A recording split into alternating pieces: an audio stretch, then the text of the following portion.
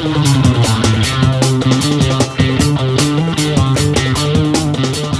Fire 88.5 2 Triple R. You can find out more on my Instagram at Quiet Fire Radio. Welcome back to Quiet Fire. Now I'm so excited to welcome onto the show now someone who is not only a leading vocalist in a post-punk band in Australia, but someone whose name gets dropped on the show all of the time for her work across the entire industry. Hi. Lindy Williams from Hearts and Rockets. How are you today? Hi, I'm good. How are you? I'm so good. You guys must be super thrilled. I mean, I've wanted to have you on the show for ages, but I was prompted more so by what seems to be an incredible response to Workout online and on the AMRAP charts. How are you guys feeling about that? It's actually been so amazing. We didn't think it would go that well because it was like a lockdown track that we made during lockdown. And we just put it out there and people like it. So that's good. It was immediately a lockdown track to me. I know as soon as the song starts and you sing Jane Fonda, it was immediately struck to me that I was like, oh, this is sort of, it must be inspired by people being forced to bring their workout into their homes. Is that part of where the idea came from? Yeah, totally. Because everyone's just been doing at-home workouts and I was looking up 80s workout videos on YouTube and there's so many and they're so amazing. And most of the lyrics in that song is just names of workout videos. So if you want to go search them, you can on YouTube. But they're really fun, but also really hard. But yes, it's inspired by 80s workout videos. The workouts themselves are very hard? Yeah, they're really hard. Because it's all aerobics. It's all like, burning iron? I don't know. Pumping iron. Pumping iron, yeah, that's it. I knew there was a term for it. The song is incredible. You guys have been super busy throughout the lockdown. This is the third song that's been actually released this year after you releasing your debut album last year. Is that correct? It's Workout's the third, and we've got Dead as Disco, which also was on the 7-inch as well, the Workout 7-inch.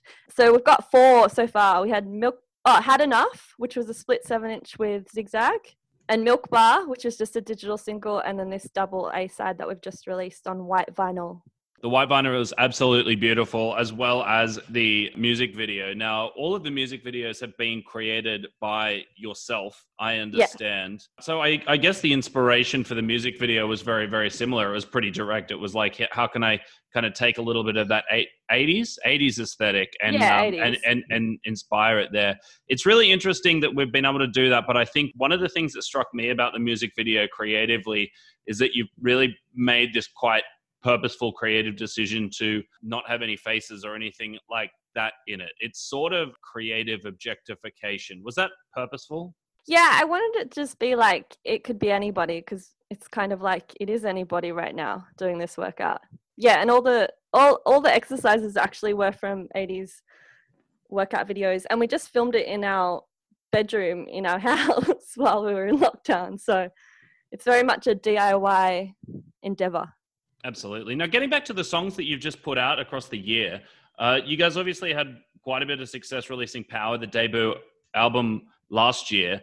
That, for me, reflecting on both of the sort of output from this year versus last, there was it felt a little bit more maybe rock and roll, whereas this year, all of the output seems a little bit more, I don't know, there's a little bit less guitar, a little bit less feedback. What have you guys been listening to this year that sort of shifted the creative direction? Way more disco music. That's probably it. With the album, it was actually just the first time I'd played guitar, so I kind of wanted to just play as much guitar as possible, wail as much as I can on the record, which is really fun. But then I kind of missed playing synth. So we're kind of trying to find the medium between me playing synth and guitar, so I can't do both on stage, but I can pick one or the other and be happy with it. The other thing that's really remarkable about all of Hearts and Rockets music is the ability that you guys have to do, I guess, I don't know. Look, I'm not a singing person. Call and response, I guess you'd call it, between yourself and Kurt.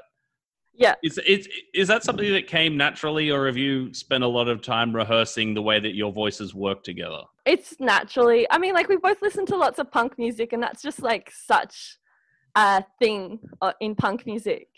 So it's kind of easy for us to just like when we're trying to write a song or something, just like it just comes naturally. It's basically us just like talking to each other or yelling at each other about things, and it works.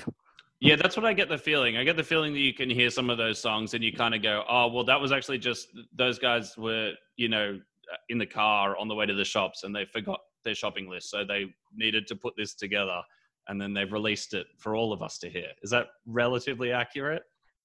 Yeah, that's pretty accurate. That's like how we write most of our songs, is on the way somewhere. I'll just like hum a tune and we'll pull out an iPhone and record it and then be like, okay, that's going to be a song.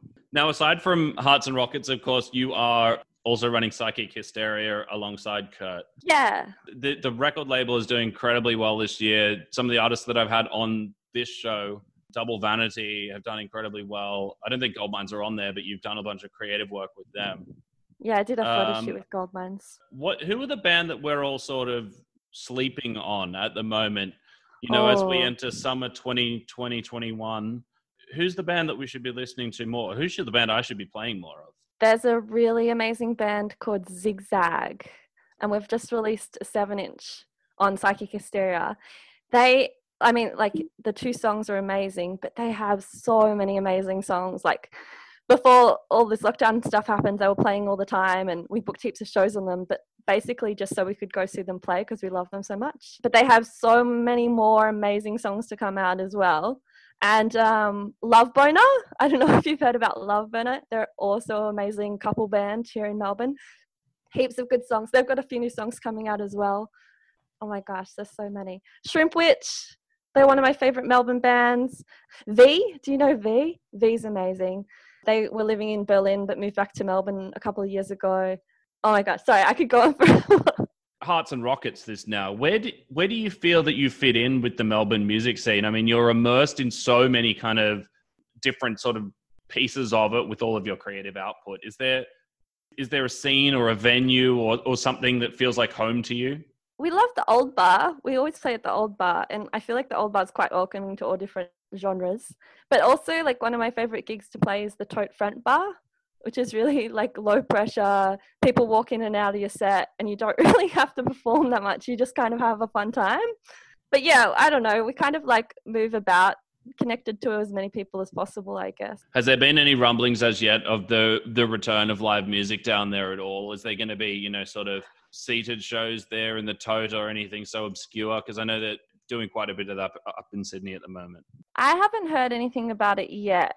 I know there's a few venues that have some outdoor areas who are trying to get the licensing ready so they can do some like solo people playing outdoors, which would be good because anything would be good right now, actually. But yeah, I'm not sure. So pubs have just opened, so that's good. You can go have a beer, but you can't play any music. Yeah, of course. I guess that it's also affected the way that musicians create live music this year as well, because maybe, look, I'm not saying it's true for you guys.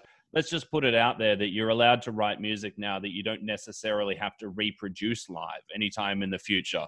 You might be able to put together a symphony behind the next Hearts and Rockets record if for whatever reason we're still not allowed to play live anytime soon. Yeah, that's true. You could do whatever you want and never have to learn to play it. I've like, with this guitar part and the synth part for this record, I don't know how to play it now. I recorded it. It sounded cool. I was like, good, that's it. I don't need to learn this now for at least 6 months. Who knows? I think you're absolutely right. Are you guys, I mean, I know that planning ahead is not really the spirit of the day, but are these songs sort of working toward another album maybe next year, or what's the plan? These are just going to be standalone. You'll revisit what you do next year. We're always working towards another album, I guess. Yeah, it just depends because I feel like I'm always like changing my mind with what kind of music I want to make. So if they fit with the record, they'll be on the record, the next record. Yeah. And then if not, maybe they are just standalones. Who knows? We'll probably like release another like 2 tracks before the end of the year, knowing us. I think that's a good idea. That'd be very welcome, especially being with the success of your of the current thing. Now, when someone says like Hearts and Rockets, you meet someone in a bar. Well, if you could meet someone, if you met someone in a cafe, let's say, and you were asked to kind of describe the music style. I mean, we've spoken already. I mean, in most of your blurbs and things, it's described as post-punk, but I almost feel like that term is inadequate. Is there a kind of a more accurate genre or a descriptor that you would use to tell people what the band sounds like? I always say it's brat wave because it's pretty bratty, but also, I don't know, like maybe post-punk mixed with some, well, now mixed with some disco because we're going to start playing disco music. But I don't know. I feel like we skip between genres all the time. Or you used to be post-punk and now you're a disco band. Yeah, now we're a disco band. On the same record, though. On the same 7-inch. You did mention Love Boner before as well, just as a bit of a novelty. You were speaking about, duo singing. Do you and Kurt have a fantasy singing duo that you've kind of, looked up to? Is there, if you think of, they don't necessarily have to be, they can be of any particular gender you so desire. I haven't really thought about that before. I did listen to a lot of Divine to try and get some like angry yelling happening when we were recording this record though. But I don't know about duos. Yeah. Yeah.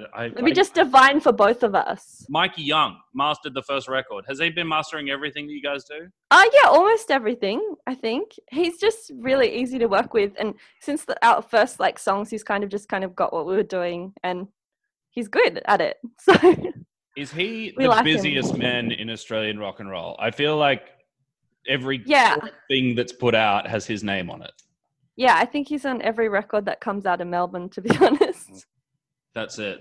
And there's sort of like, there's a bunch of younger musicians that I've chatted to who've been sort of marginally starstruck also just because of the sheer volume of work that guy has put in. Yeah. Has he got his own, does he work at home or does he have a studio? What does he do? I'm not sure actually, because he mixes and masters our stuff after it's recorded. So we just send it to him and he sends it back. I'm assuming he works from home. So maybe he's been all right during the lockdowns. This is a mystery. I've asked several people this question. I don't think anyone's ever seen him do anything. Kalindi, it's been an absolute joy. If I wanted to find out more about Hearts and Rockets, where would I go to? Just search Hearts and Rockets. We're everywhere. We're on every social media. We're on Facebook. We're on Bandcamp. We're on Spotify. Everywhere. Absolutely everywhere. As well as, of course, look up the label Psychic Hysteria. Psychic with a P, of course. The only way you would spell Psychic. Psychic Hysteria Records, of course, as I've plugged various times before that I didn't get to touch on, but I had Goldmines on here last week and I said, I think that the cover of the Goldmines record might be the best national cover release of the year. I'm obsessed with that record cover. Cool. I think it's so good. I'm obsessed with it. I shot the picture, but someone else did the graphic design, so I'm just going to put that out there. But it's very cool. I was very excited when I saw that. I was like, this feels like something from the 70s or something. It's cool. Yeah, it's really cool. It's got I was told last week it's got an MC5 vibe. And I did give a shout out to whoever the designer is. I've forgotten this week. I'm sorry to whoever that person is. You've done a great job. I will definitely check out Zigzag, Love Boner, and Shrimp Witch. To take us out, would you like to give me an introduction to Workout, please? Sure. Hi, I'm Kalindi from Hearts and Rockets. Thanks for listening to Quiet Fire. This is our single, Workout.